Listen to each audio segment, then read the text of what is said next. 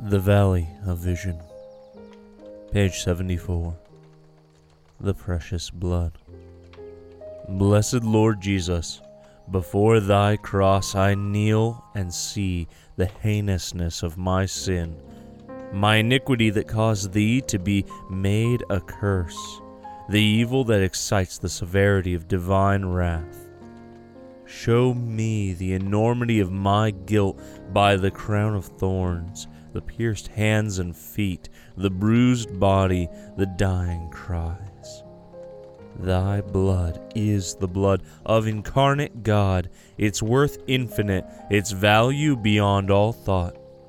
Infinite must be the evil and guilt that demands such a price.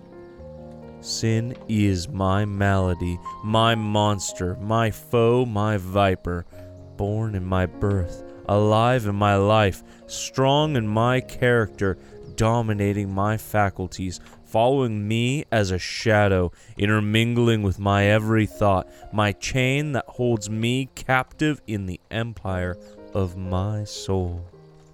Sinner that I am, why should the sun give me light, the air supply breath, the earth bear my tread, its fruits nourish me, its creatures subserve my ends?